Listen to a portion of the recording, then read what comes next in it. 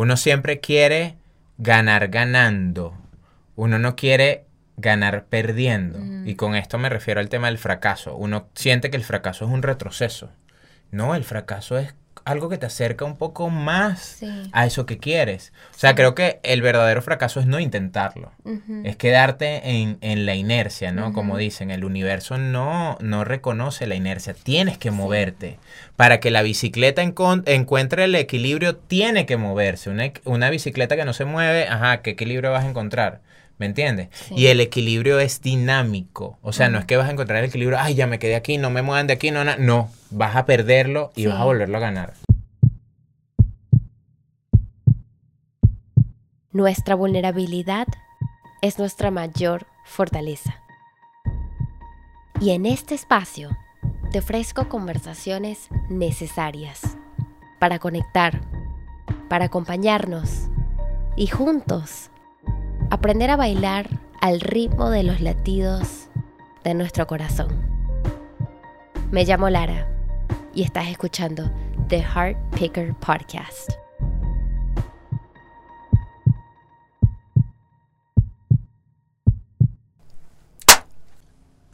¡Salud!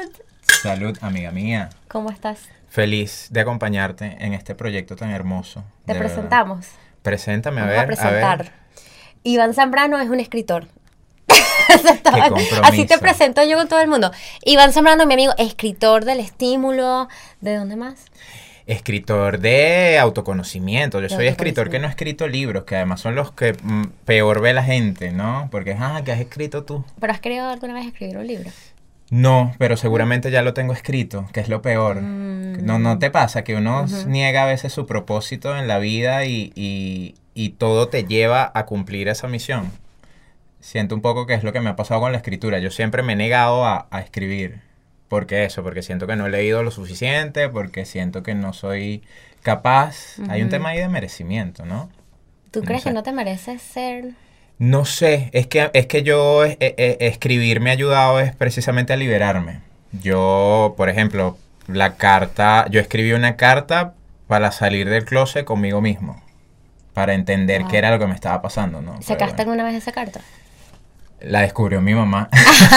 ¿Qué edad tenías? Tenía como 18 años. Claro, es que era una época... Ser gay en los 90 es distinto a ser gay ahorita, ¿no? Porque gay en los 90 era todo un tabú. Era como, mira, qué fulanito es. Entonces, era siempre un tabú aceptar en tu familia que había un gay. Entonces, nada, para mí la página en blanco era como un confidente al cual yo le podía contar las cosas, pero yo igual lo quemaba o lo rompía. Y tú, porque tú no podías hablar con tus más cercanos, ¿no? No, porque además... Era como... Claro, en los 90 tú... postergabas la homosexualidad en el sentido de que ibas identificando los síntomas. Tú decías, tú sabías que no querías hacer eso porque ibas a hacer un chiste. Es decir, la televisión te señalaba como un chiste, la iglesia decía que no ibas a entrar para el cielo, entonces estabas mirando siempre para el cielo para decir que te iba a caer un rayo, que te veían como un criminal, como un pecador. Entonces, claro, permanentemente uno tenía que estar amachado todo el tiempo, ¿no? Claro. Que creo que por eso yo no conozco muy bien cuál es mi lenguaje corporal, porque siempre he cumplido como el rol de macho para que me escuchen en los medios. Es decir, siento que yo pude entrar en los medios porque soy el marico serio, entre comillas. Bueno, el que me ha visto en copas sabes que no es así. Pero es lo que te exigen, es como... Pero de eso estábamos hablando antes de grabar, ¿no? Que sí. Como la persona que sentías que tenías que hacer. Ah, no, mentira. Bueno, sí. Payaso, pero también buen estudiante. Sí, el tema de compensar, de bueno, ser gay, pero ser gay con buenas notas. Para no ser marico y bruto, ¿no?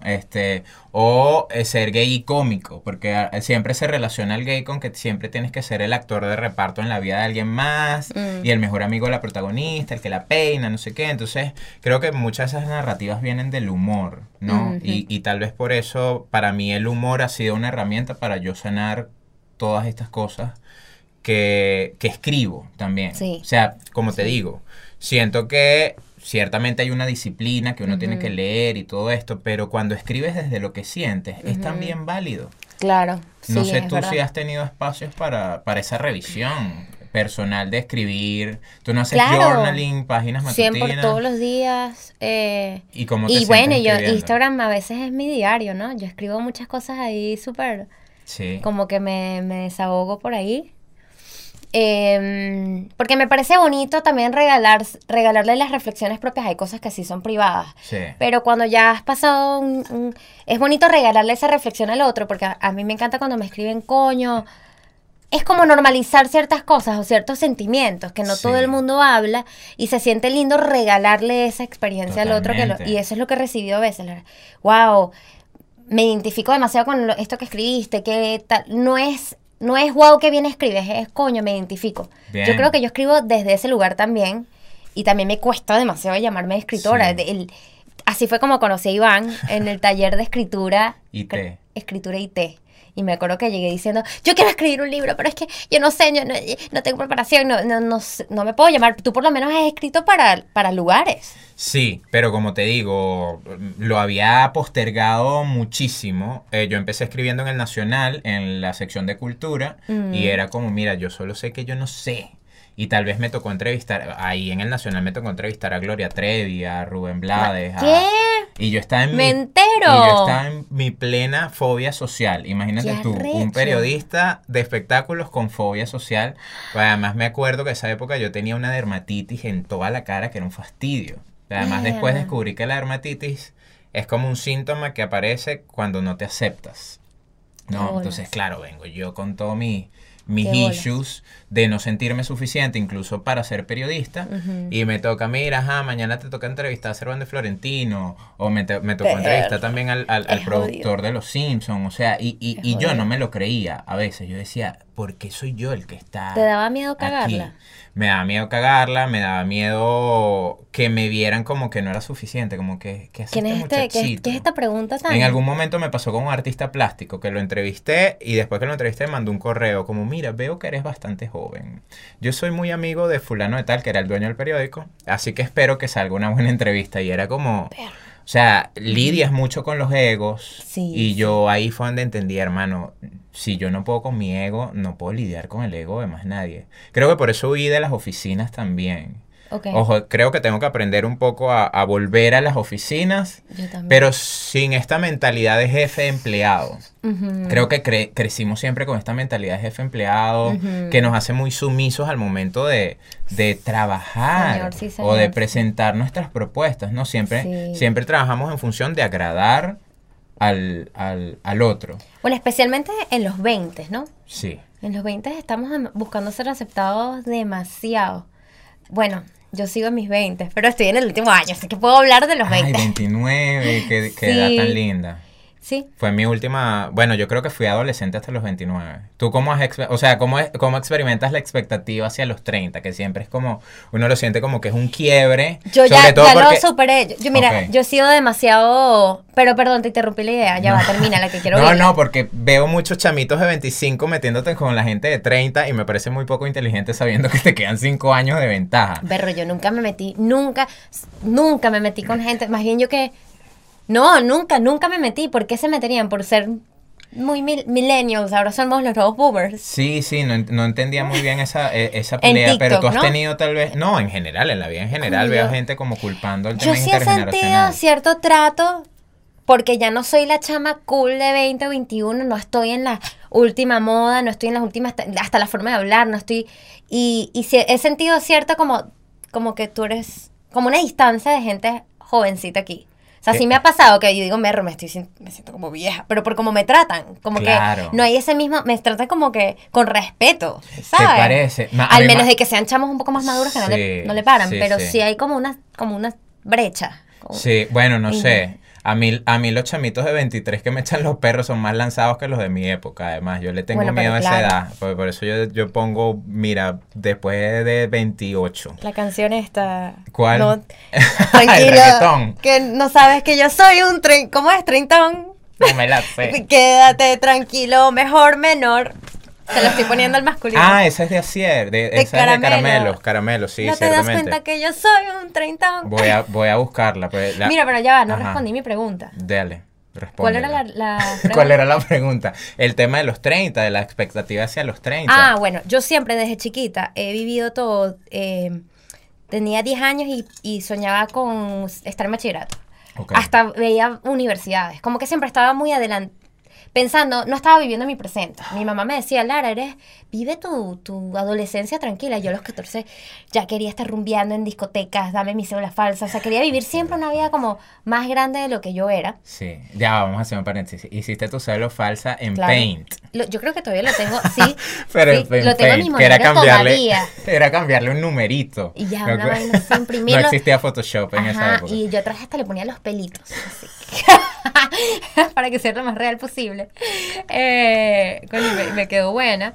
Y entonces yo, la crisis de los 30, siento que lo viví a los 25, ¿sabes? Claro. Y más bien a partir de los, ahorita, 27, 28, 29, he estado relajada. Relajada. Más bien qué rico terminar esta década, qué rico lo que viene, qué de pinga los 30, o sea, porque sí siento como una transición, me cuesta describir qué es. ¿Tú no lo sentiste? Como que cuando sientes que, coño, ya, bueno, la canción que acabo de poner para el videito de Instagram, algo está cambiando en mí. No, bueno, ya cuando a mí el internista me mandó a tomar omega 3, yo dije, no, es que aquí hay un cambio, Bueno, pero ciertamente. coño, no, Sí. qué risa. Sí, no, y Eso es de la siento, salud. fíjate, pensando un poco en la adolescencia, uno en la adolescencia quiere crecer apurado, porque Sí. claro, en una sociedad tan hipersexualizada como la nuestra, uno quiere crecer rápido para conocer qué carrizo es eso, qué carrizo es ¿Cómo amar, qué carrizo es... Todo, école. Porque además te cuá. dicen, no, usted está muy chiquito para esto, usted tiene que estudiar, no sé qué. Entonces, claro, uno de rebelde quiere crecer rápido No, para conocer el amor. De mis 20 a mis 24 yo viví con alguien, yo viví una vida de casada, o sea, ya yo quería eso, échale bolas.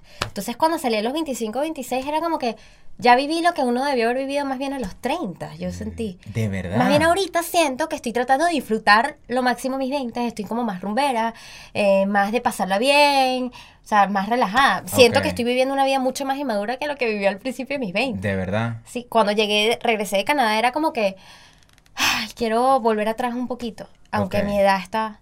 Claro. Y creativamente, ¿cómo te has sentido en esa evolución? Es decir, ¿qué te has permitido experimentar entre tus 20, Ok, tus 30? ese es otro tema. ¿No? Me estás haciendo las preguntas a mí. Bueno, el pero hard picking a mí. podemos jugar a esto, ¿no? No, me Shirley gusta. Radio. Me gusta, me gusta. Creativamente, más Sí, bien, creativamente. no estoy tan bien. Creativamente, antes yo tomaba más riesgos, hacía las vainas porque sí, vamos a hacer collage, y estaba como más creativa. Ahorita digo, ¿para qué voy a pintar? O sea, ¿para qué va esto? Pienso más en el objetivo, en el propósito, en mi tiempo. Como que ahorita necesito aprender a jugar de nuevo.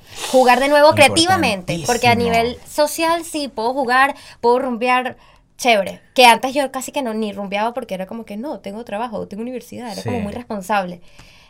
Pero creativamente me cuesta mucho explorar y jugar. Tengo mucho tiempo sin hacer collage, por ejemplo. Sí, sabes que a mí me gustó mucho hace poco que estaba leyendo El Camino del Artista, que es un libro que me cambió la vida totalmente.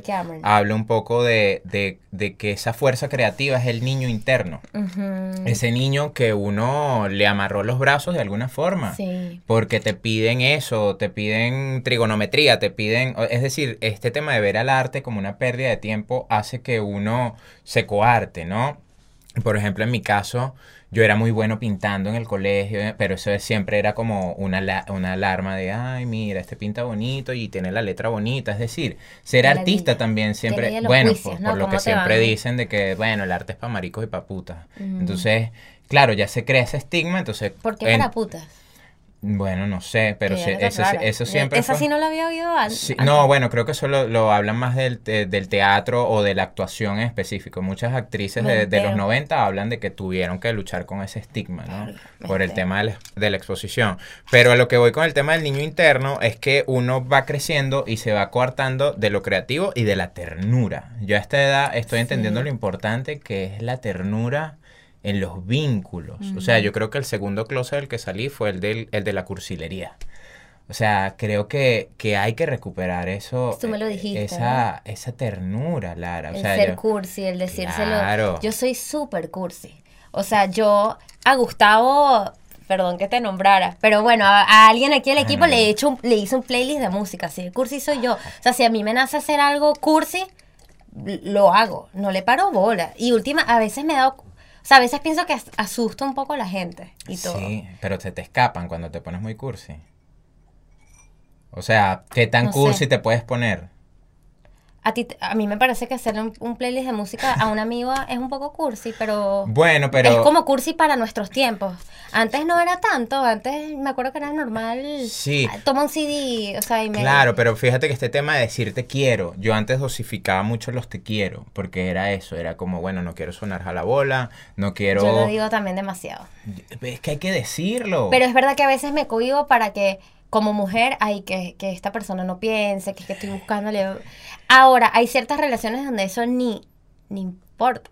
O sea, Ajá. como que donde hay un vínculo tan fuerte que tú dices, es que no sé si me explico, como que esto ni lo pienso, no va a Claro. ser un problema. Bueno, Depende de la confianza, supongo. exacto, ¿no? pero ahí, fíjate que este es otro de los temas que hemos venido hablando tú y yo, del tema de cómo nos vinculamos, ¿no? Entendiendo que le hemos Bueno. dado mucho valor al amor romántico, es decir, el amor romántico lo ponemos aquí y el amor de amigos lo ponemos aquí abajo. Entonces, Totalmente. por Eso lo- es otro cambio que he bueno, hecho. ¿qué sí? ¿Cómo lo has Ese, hecho? de los 20, yo diría. O sea, de valorar más las amistades que buscar el amor, el amor, el amor. Y esto es algo recién. Yo creo que yo siempre...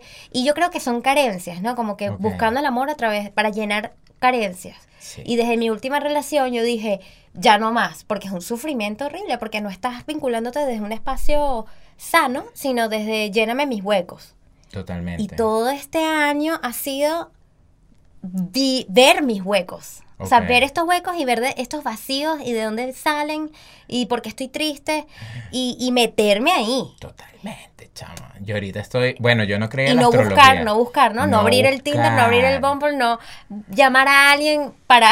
Sí, no, para- bueno, también. O sea, porque el romance es una forma de huir, la euforia que te crea un romance es una forma de huir de ti mismo, ¿no? Claro, porque además de el romance viene mucho de la idea que yo tengo de lo que es el otro. Es decir, en el romance hay mucha idealización. Entonces, si yo te estoy Exacto. conociendo a ti, yo, ve, qué bello. Claro, este porque chavo, te no sé qué". encanta, te gusta la persona. Pero sí. cuando te empiezo a conocer y veo que tú no eres ese guión que yo tengo en mi cabeza, yo quiero buscar una novedad, yo quiero buscar algo más, un nuevo Eso. estímulo. Es lo que te digo. Yo siento que yo viví mucho tiempo refugiado en la putería, por ejemplo, porque la putería es eso, es como nada más Sexo y ya. el culito, el corneto, o sea, no Pero no no es solo muy el sexo, vacío. sino el cortejo, el tema El reto, del coqueteo, el no sé cazar. qué.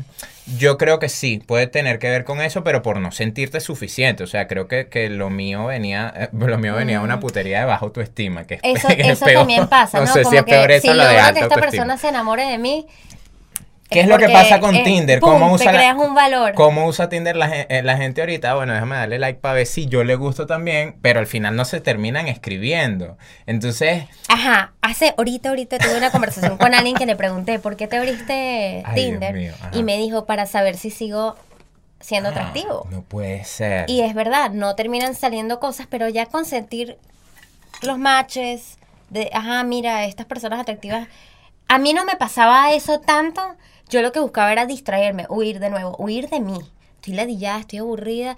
Pero, coño, ¿por qué no llamar a un amigo o una amiga en lugar de buscar un vínculo amoroso? Claro, porque es lo que te digo, el machismo que le regaña a los hombres. Ah, pero amiga, que hombre no tiene amiga, porque amiga es una pérdida de tiempo. Porque es una pérdida de tiempo, porque no te la puedes coger. ¿Y que te han vendido las novelas todo el tiempo? Una competencia de 2 mujeres por un hombre. Que era Betty la Fea. Claro. Betty la Fea era una novela que te separaba el mundo entre feos pobres y bellos ricos. Entonces, claro, yo ahorita estuve revisando Betty la Fea como para ver qué tan bien o qué tan mal envejeció. Y es Estás hablando de Betty terrible. la vieja, ¿no? La Betty, novela. la novela Novela del de 2000, Sony al que principio, crearon, al principio del la 2000, que de original. verdad era ese chalequeo de, pero esa mujer tan fea, Qué que feo, haces tú ¿verdad? pendiente de ella, no sé qué, o Sí. sea, y yo creo que ahí el principal enemigo era el cuartel de las feas, porque se metían en la vida de Betty. Y uno permite que la gente se meta en la vida de uno porque lo vio en las novelas y porque crees que, ay, no, es que ellos se preocupan por mí. No, o sea, uno tiene que proteger sus espacios.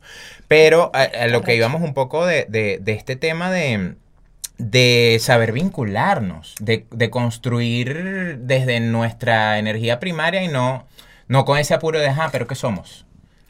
¿no? Que creo que siempre se nos mete el chip de Disney que quiere reclamar el combo completo. Sí. O sea, cuando te llevas ya, o por lo menos a mí que me pasa que el universo me está poniendo como mucha gente guapa últimamente como para que yo controle eso de Fíjate. vincúlate sin el Claro, chip de Disney. sin esa es que, mira, mi terapeuta me lo acaba de decir. Porque yo le decía, Dios, me están pasando este año como muchas experiencias que no estoy acostumbrada. Yo estoy acostumbrada a que la persona ya quiera estar conmigo y ya. Y este año he estado del otro lado. Y no es un territorio nuevo para mí. Suena muy egocéntrico y que yo no estoy acostumbrada, que no quiero hacer. Pero es interesante explorarlo. Y mi terapeuta me dijo exactamente eso. Es que, claro, es quitarte el velo de Disney, de que ya de que ya esto va a ser el amor de tu vida, ¿sabes? No necesariamente. Y normalmente yo estaba con esta actitud. Claro. Pero no estoy acostumbrada a que tengan la actitud conmigo, que eso es diferente, ¿no? O sea, te sientes más rechazado, entonces es como explorar el rechazo. Claro. Y no tomártelo personal, ¿sabes? De repente esa persona está en otro tema y no tiene nada que ver contigo, o sea, no es que tú no eres suficiente. Claro. Pero a mí este año me pegaba y decía, coño, ¿será que es que no soy suficientemente inteligente, suficientemente culto? O sea, pero después de nuevo volver al mismo tema, ¿no? Pero deja de estar buscando... Sí. Vale. No, pero me parece interesante que toques el punto porque yo crecí con esa visión de que los guapos tenían la vida hecha, porque yo no me sentía guapo. Entonces tal vez yo siempre he buscado parejas desde la carencia de querer tener alguien guapo en mi vida como un trofeo, ¿me entiendes? Entonces esa es la pregunta que te quería hacer. Ahorita que tú me dices que siempre estuviste acostumbrada a tener la atención, ahora que se te voltea la tortilla... Tal vez ahí es donde te está pegando un poco el ego. Me pega en el ego, ahora lo aprecio mucho porque digo, coño, qué bien que ya no es yo antes. Me lo decían tan rápido, ya quiero estar contigo, o sea, quería estar conmigo tan rápido, pero no venía tampoco de un lugar sano, ¿no? Venía también de, o sea, como que marca esto, de un lugar superficial. Sí. Por lo tanto, la relación no terminaba construyéndose de la mejor manera porque viene de un lugar superficial. Claro. Ahora yo aprecio que de repente no me lo dicen tan rápido, pero coño, el día que me lo digan va a ser de verdad y va a ser no es una labia. Okay. Yo buscaba protegerme mucho de la labia, como que desconfiaba mucho, ¿esto será de verdad o será labia? Porque esa es otra cosa del machismo aquí, que le enseñan mucho al hombre, la labia. Y a veces yo decía, yo no sé si esto es labio o esto será de verdad, porque es como muy pronto para que me esté diciendo esto. Pero uno que se quiere creer, ay, sí, es que está enamorado de verdad. Y después me di cuenta, no, esto no es amor de verdad. El amor sano no viene de este romanticismo de Disney, de las novelas, y que la ve la primera vez y ya está enganchado y que... Claro. No, o sea, yo por lo menos, la próxima relación que tenga, yo quiero que sea sano. O sea, y ya no me quiero conformar más. Okay. Más bien si ahorita me llegaran empiezo a salir con la línea y ya me empiezan a decir cosas, yo diría, claro. esto no es sincero, porque no existe el amor, realmente no existe. Claro. Fíjate, es como se te quiebran estas ilusiones, Ajá. Sufres porque se te quiebran y esta no es la única ilusión que se me ha roto este año, ha sido también, porque de verdad yo creo que he tenido un año fuerte, pesado. Claro. También se me ha quebrado lo de esta vida ideal. Yo pensaba que a esta edad ya yo iba a estar triunfando con, ¿sabes? Los proyectos, ya estoy ganando de mis pasiones, ¿entiendes? Y no, todavía me falta mucho a nivel de carrera. Sí. Y a nivel económico, y darte cuenta que, wow, o sea, las realidades de esto. Pero tienes que internalizar tus logros también. A veces a uno se le olvida todo lo que uno ha hecho. Si nada más yo estar aquí, yo me estoy dando la palmadita de la espalda, estoy aquí. Esto es un logro para mí. Y el agradecimiento es clave. Uno pudiera 100%. creer que o sea, yo de verdad que siento que pasé mucho tiempo de mi vida, primero diciendo, no, bueno, el amor no es para mí, rebelde, escuchando Evanescence y emo y bueno.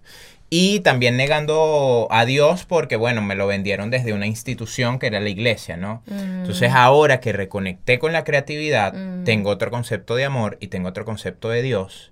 Y es lo que me ha permitido saber que estamos integrados. Sabemos que tú y yo estamos aquí porque bueno, porque la vida nos puso a hablarle a esta cámara y a este equipo esto que estamos compartiendo. Y la gente que está escuchando esto le está llegando el mensaje que le tenía que llegar. Totalmente. Yo desde que entendí este tema de que uno es un canal para que se manifiesten cosas, procuro Totalmente. depurarme lo más posible para que el mensaje llegue como tenga que llegar. Sí. Entonces creo que es importante encontrar tu voz, encontrar tu autenticidad, experimentarte para saber qué carrizo eres tú. Y darle ya, sin pensarte tanto. A veces no hay que pensar tanto las Sí. cosas. O sea, la gente me pregunta mucho con el podcast de cómo estás haciendo esto. Y yo digo, no sé, yo estoy fluyendo y ya. Yo lo que quiero es tener conversaciones Eso. que conecten. Veamos que en Eso. el camino cómo va pasando. O sea, no tiene que ser... Yo he descubierto un montón, fíjate que como te decía, yo venía de una fobia social que yo le huía a la gente que me parecía muy guapa o las figuras de autoridad. O sea, me Imagínate. alteraba y siempre vivía huyendo. Y ahorita estoy reconectando con la conversación como acto creativo. Es decir, la conversación es estar presente con otro. ¿Me entiendes? Es una presencia compartida, es escuchar, es no estar distraído, es un intercambio energético. Y eso siento que es lo que me ha llenado un montón, porque ya no me subestimo, porque ya no subestimo al otro. O sea, estoy haciendo esto que llaman la inversión de pensamiento, ¿no? Lo que me molesta del otro, tal vez esté en mí. Entonces, La ley del espejo, que a veces es peligroso pensar tan así porque no siempre, sí, chama. ¿no? Hay que saber como que ya va. ¿Cómo Y tú me lo haces? dijo mi terapeuta y que chama, ya va. O sea, estás con una persona que es así, eso no significa que tú, no necesariamente. O sea, a veces como que eso, yo también pensaba muy así, si yo estoy atrayendo, no sé, estoy con personas celosas e inseguras es porque yo soy celosa e insegura. Y llegó un punto que la terapeuta y que ya vamos por una raya, no todo es ley del espejo. Claro. Bueno, nosotros empezamos este episodio y nos dijimos un secreto. ¿Cuál? Que estamos tomando. Que estamos tomando Té. Claro. Té. Té alicorado. té roncarúpano. Gracias. No, bueno, pero la felicidad es genuina, no es solo de esto. Gracias a la gente de Carúpano, pero Sí, esto, sí. Yo quería decirlo, era como un elefante en el cuarto. Y ¿qué hacen estas personas con unas copas? Es primera vez, primer episodio que salen unas copas y bueno. Bueno, bien, pero importante, ¿no? También. Tú recurres a recursos para crear. O sea, yo... No, para nada. Ok. Para nada. Tú procuras crear Esto es una sobre. prueba, esto es un experimento. Vamos a ver qué tal un episodio Claro. con una... Porque hay clavadita. artistas que procuran crear desde siempre estar en un estado o de alcohol o de droga. Yo no, No, ojo, para nada. no lo critico, pero Yo a sobria. veces sí, a veces no, es mi mood, pero no soy dependiente de nada. De hecho, a mí nunca ha sido, el tema de la adicción nunca ha sido un tema para mí. Y creas como desde, otras personas. creas pues. desde una emoción en específico. Es decir, hay gente que crea desde la melancolía, hay gente que crea desde la A veces hay euforia. que crear desde el aburrimiento, porque hay que crear y ya.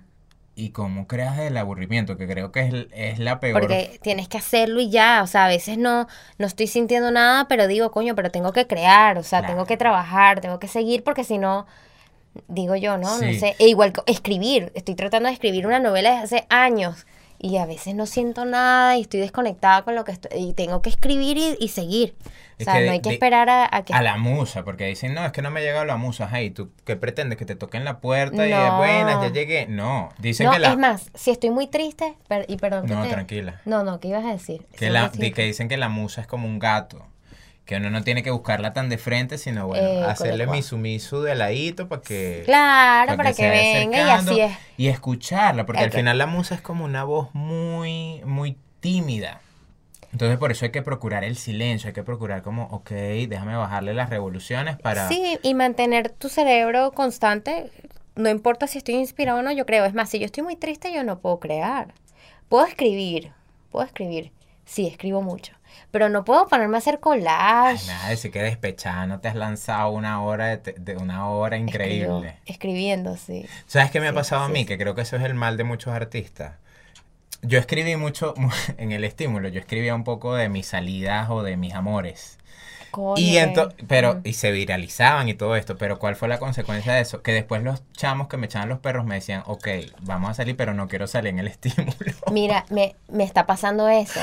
Alguien me lo acaba de ¿Con decir y quién? que vas a poner otro nombre y yo no he sacado nada, yo simplemente he manifestado el deseo de quiero crear mi propia columna de tipo Sex and the City, ¿sabes? Hablar de mis amores porque es sanador Sí. sacarse las experiencias, Sí. el rechazo, todo lo que uno vive. Totalmente. Pero me está pasando eso, berro, yo no puedo escribir algo tan recién, o sea, tendré que esperar unos años, o sea, ¿cómo hacías tú? Sí, es que yo siento que yo he sido como muy depresivo a lo largo de mi vida o muy melancólico y he creado También. desde allí. Entonces, los amores que no vivo en la vida real los termino viviendo a través de lo que escribo. Entonces, ficción, entonces, sí, aprovechando un poco esto que dicen de que la mente no reconoce entre la realidad y lo que te estás imaginando, ¿no? Sin embargo, he procurado ser un poco más sobrio en ese sentido, ser menos idealista en el tema del amor, entender el amor como algo más grande.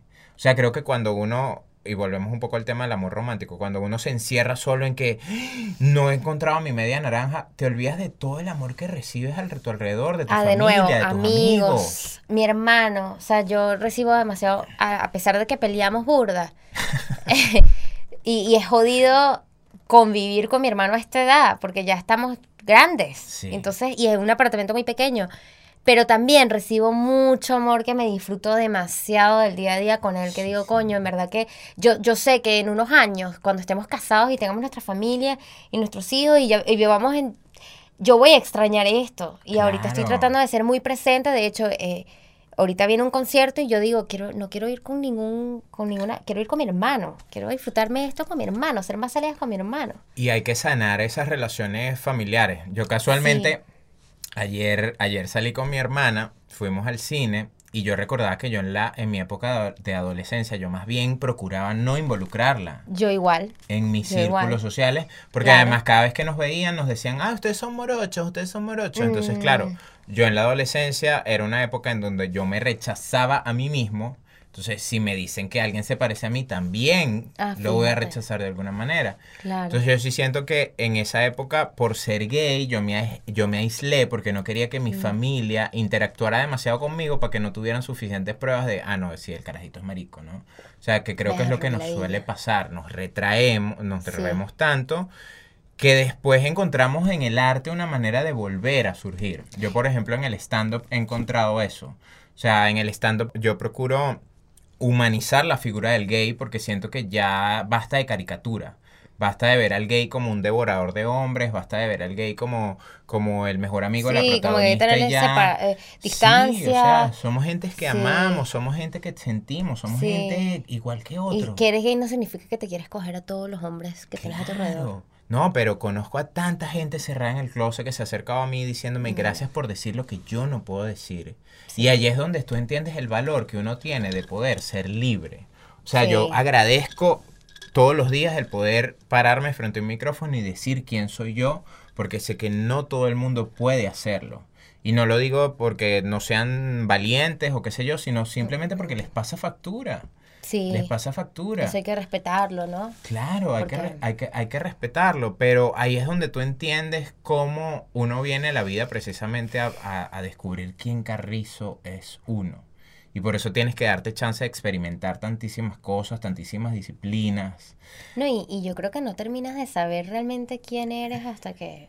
O sea, realmente terminas de saber quién eres. Porque siempre vas cambiando. Hablando de mis cambios de 20 a medio transición a los 30, imagínate, en 10 años voy a estar hablando de la transición de los 30 a los 40 y después los 40 a los 50. Total. O sea, no terminamos de entender quiénes somos de verdad, porque siempre estamos cambiando. Sobre todo cuando te dicen que tienes que renunciar a tu yo del pasado, ¿no? Entonces, si yo solo me valido desde mi yo del pasado, si renuncio a él, me voy a quedar sin un piso, no voy a saber quién soy.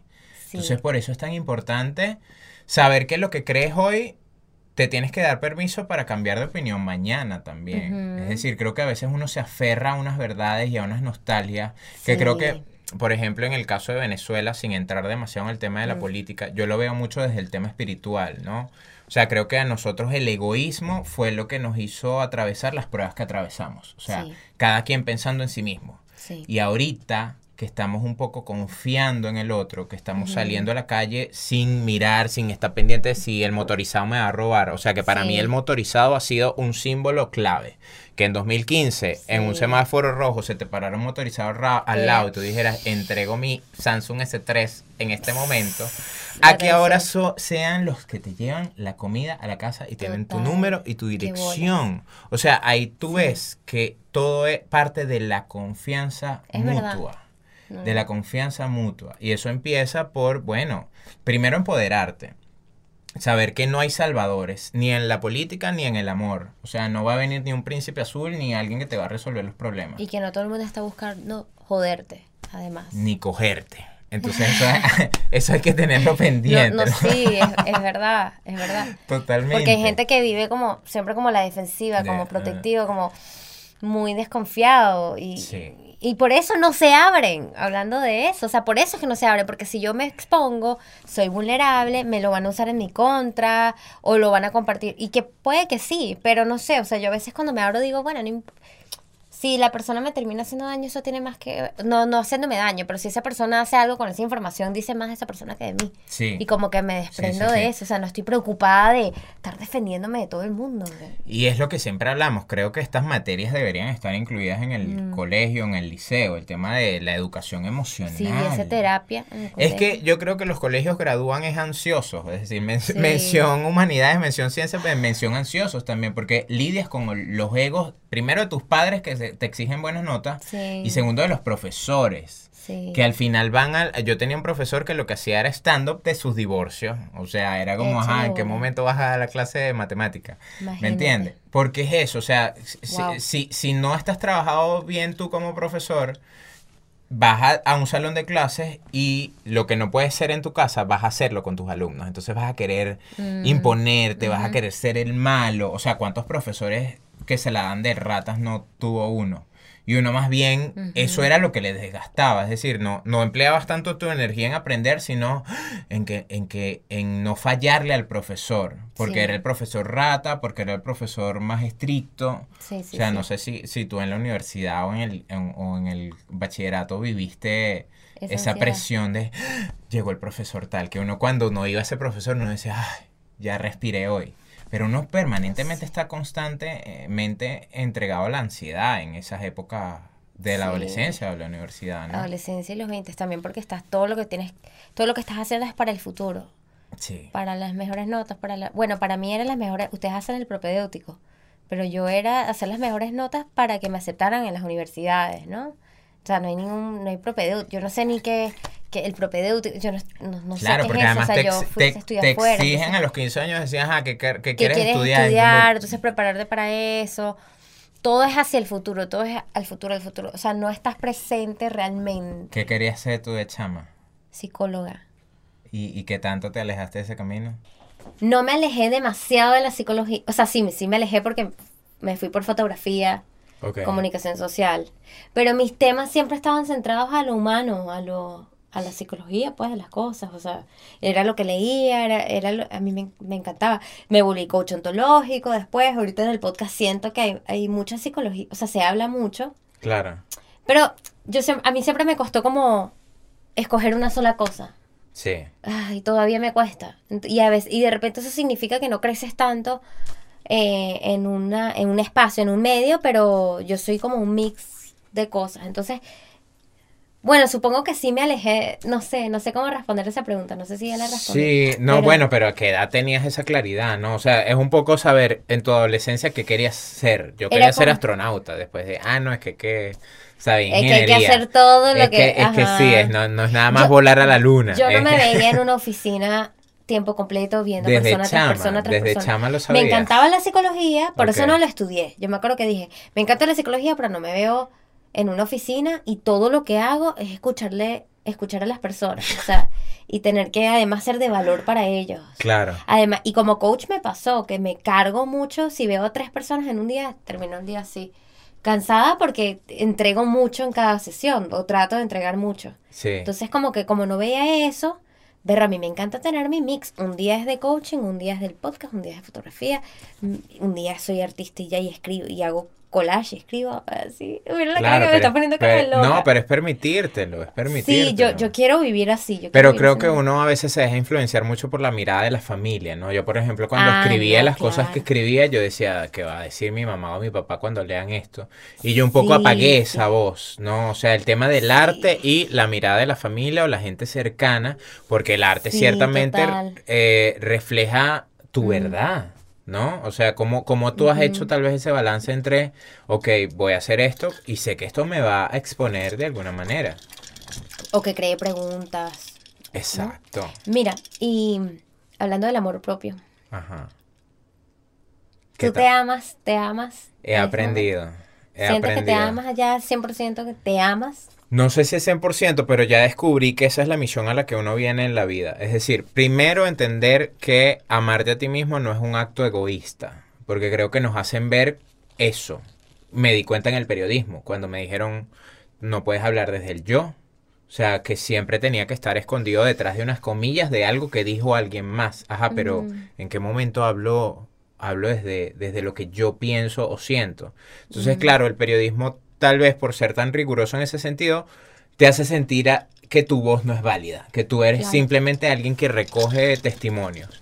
Y tal vez por eso encontré un espacio en el stand-up para, bueno, probar mi propia voz y llevar eso que en algún momento fue un dolor, transformarlo en chiste y luego en aplausos. Creo que por eso tal vez es tan peligroso hacer stand-up, porque si te engolosinas con el aplauso, te quedas encerrado en los chistes que te repites, que siento que fue lo que me pasó a mí. O sea, yo veía que los chistes de pelar bola eran los que daban risa y casualmente era una época que estaba pelando bola y era como, ay, si yo vivo otra realidad, ¿de qué voy a hacer chiste? Por eso creo que es tan importante no darle este peso a esa premisa de, ay, no, pero eso es un chiste. No, los chistes son decretos. Claro. Y el decreto es la base de la realidad que interpretamos, ¿no? O sea, tú dijiste que por eso es que no te gustaba hacer el stand-up tan seguido.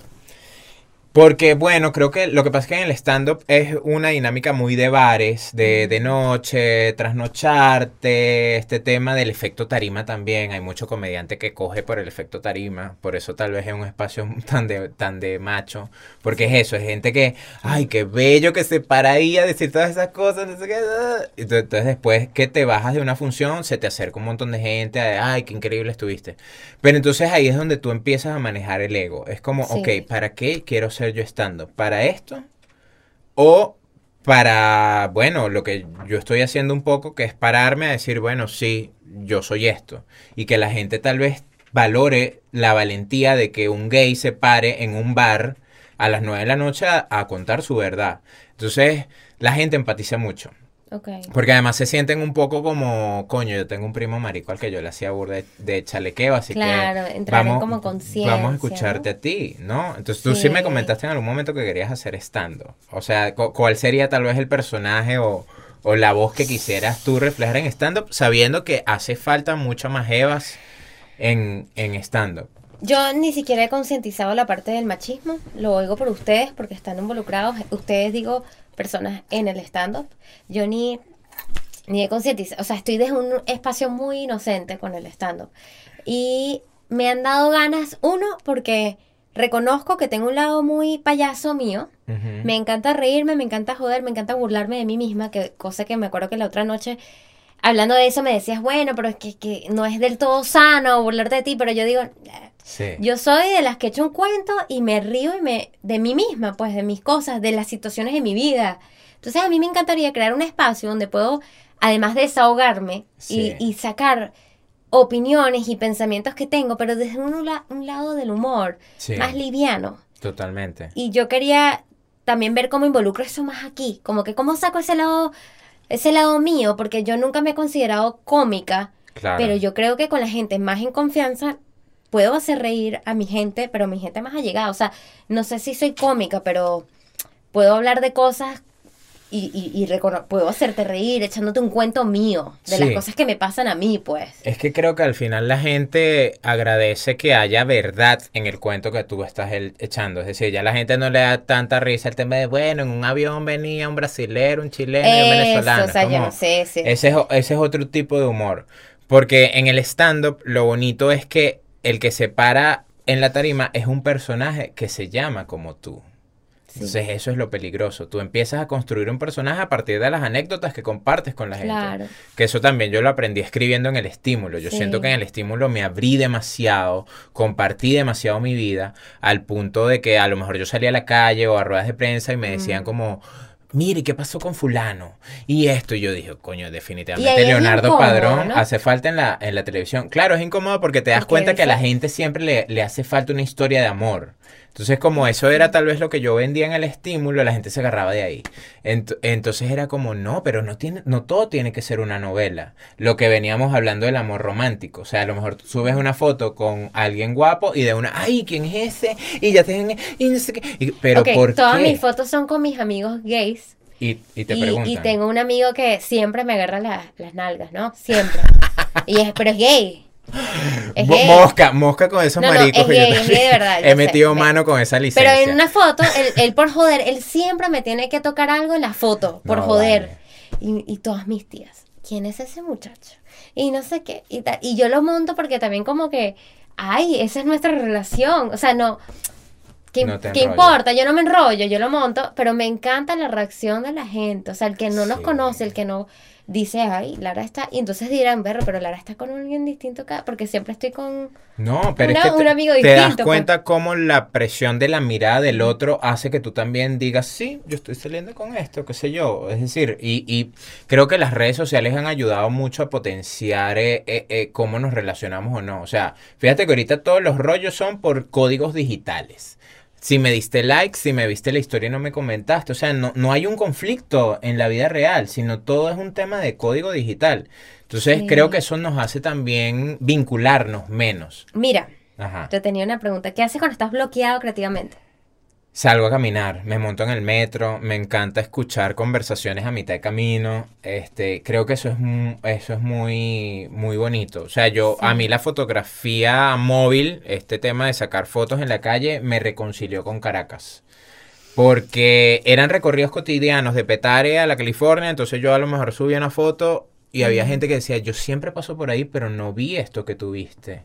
Y es como, ahí te das cuenta cómo donde centras tu atención está tu realidad. Sí. Y creo que eso es lo que ha pasado con nosotros acá. O sea, hay que cambiar las narrativas que tenemos de lo que es Caracas. Hay que entender que aquí hay gente valiosa. Hay que entender que esto no es un hueco. Sí. Y hay que entender que nosotros somos los que sacamos adelante esto. Entonces creo que el arte, sea cual sea, fotografía, escribir, cantar, el podcast, es algo que nos permite reconectar con lo que nos rodea. Claro. Y creo que es sano. Y al final intercambiar ideas así sean distintas, ¿no? O sea, el poder tener ideas distintas. Ya estoy demasiado perdida. No, pero lo que me refiero es que ahorita estoy escuchando mucho el podcast, se llama Lex Fridman. Ajá. Y él comienza el podcast diciendo, yo hablo con todo el mundo, porque al final todos somos humanos, todos somos capaces de la dualidad, de lo bueno y de lo malo. Y yo aquí, en este podcast, acepto a todo el mundo y voy a hablar con todo el mundo. Total. Y eso no significa que él sea de un lado o del otro. O sea, si yo traigo, no sé, a Maduro aquí, eso significa que, ¿entiendes? O sea, pero es interesante porque yo siempre pensaba así. Sí. Siempre he pensado, me encantaría entrevistar a alguien que todo el mundo diría que bolas que lo estás entrevistando, que bolas que le estás dando este espacio. De hecho, Shia LaBeouf, ¿sabes quién es? Sí. El actor de Transformers. Bueno, él, ¿sabes? Que fue acusado de, violencia doméstica, fue cancelado de muchos lugares, alcoholismo, tal. Y un actor, no me acuerdo el nombre del podcast del actor, pero acaba de salir y todo el mundo en los comentarios, ¿pero por qué lo estás entrevistando del hino a la víctima? Sí. ¿Pero por qué no? Y yo decía, ¿pero por qué no? Yo no es que se le da, no, ¿por qué la dualidad? ¿Por qué a él sí, a ella no? ¿Por qué lo tienen que poner en esa comparación? Sí. Que vamos a saber que él fue abusador, fue maltratador. Coño, vamos a escucharlo. Sí, no porque es excusarlo, no porque es empatizar con él, sino vamos a escuchar. Con los criminales, yo siempre me encantaron las series de crimen. Me encantan porque yo quiero oír a esa persona. Sí. ¿Por qué hiciste, Jeffrey Dahmer? ¿Por qué hiciste lo que hiciste? Sí, y es un poco saber este tema de que todos también tenemos luces y sombras. Es decir, a esta gente se le conoció su sombra. ¿Qué pasa si a todo el mundo se le conoce su sombra? Todos vamos a seguir juzgando como juzgamos. Así es. Entonces, un tema interesante es ese tema de revisarnos, ¿no? De no darnos de juzgadores de ay, qué bolas ¿no? Ajá, pero si tus mierdas salen a flote, ¿qué dirían de ti? ¿No? Vamos a cerrar con esta pregunta. ¿Con qué? Ay, Dios mío. ¿Estás listo? Para cerrar. Qué miedo. ¿Cuándo fue la última vez que lloraste? Ayer.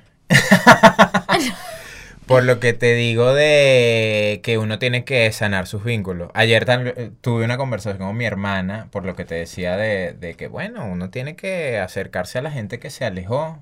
Y creo que en la familia uno le saca mucho el cuerpo.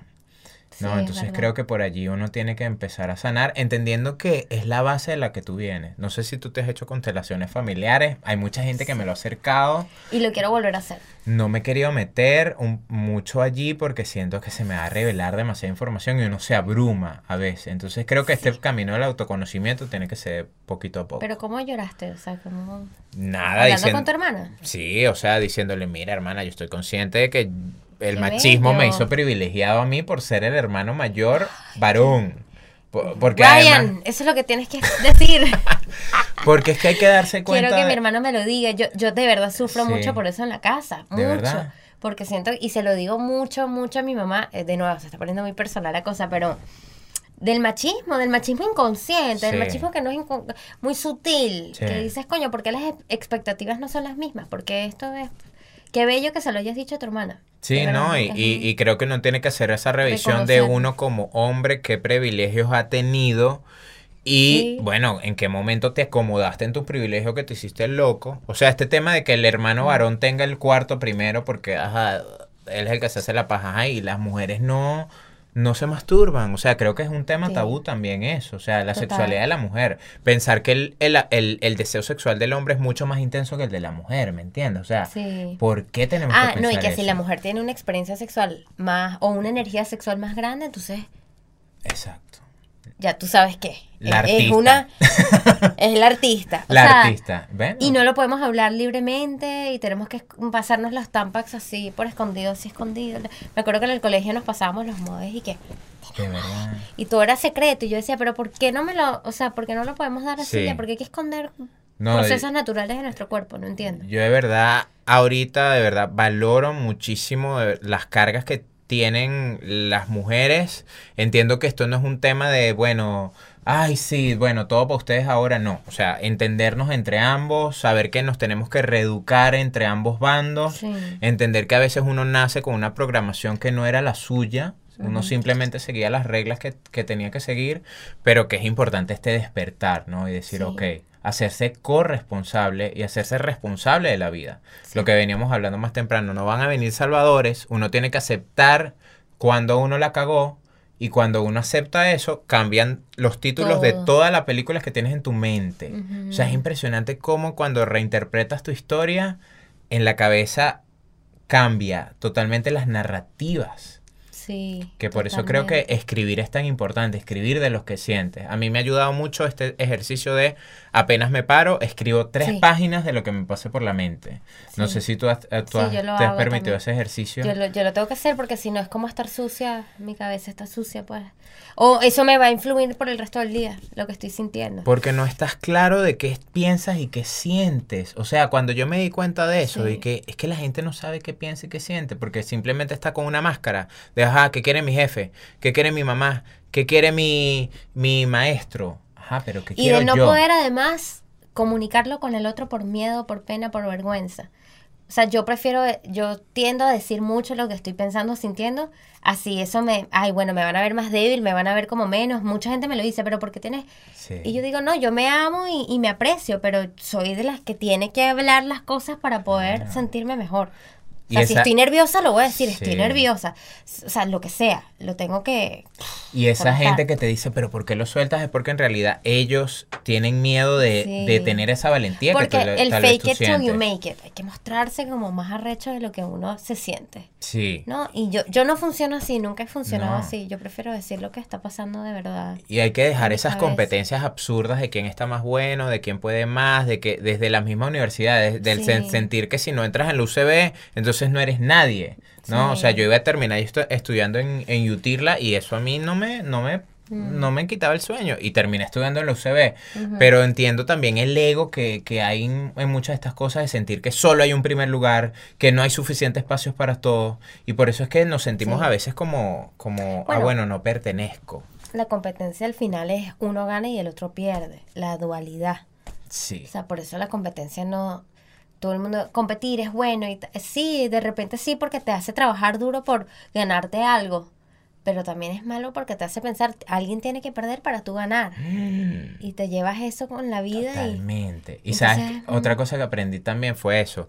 Uno siempre quiere ganar ganando.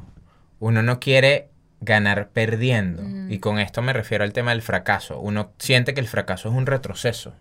No, el fracaso es algo que te acerca un poco más a eso que quieres. O sea, creo que el verdadero fracaso es no intentarlo.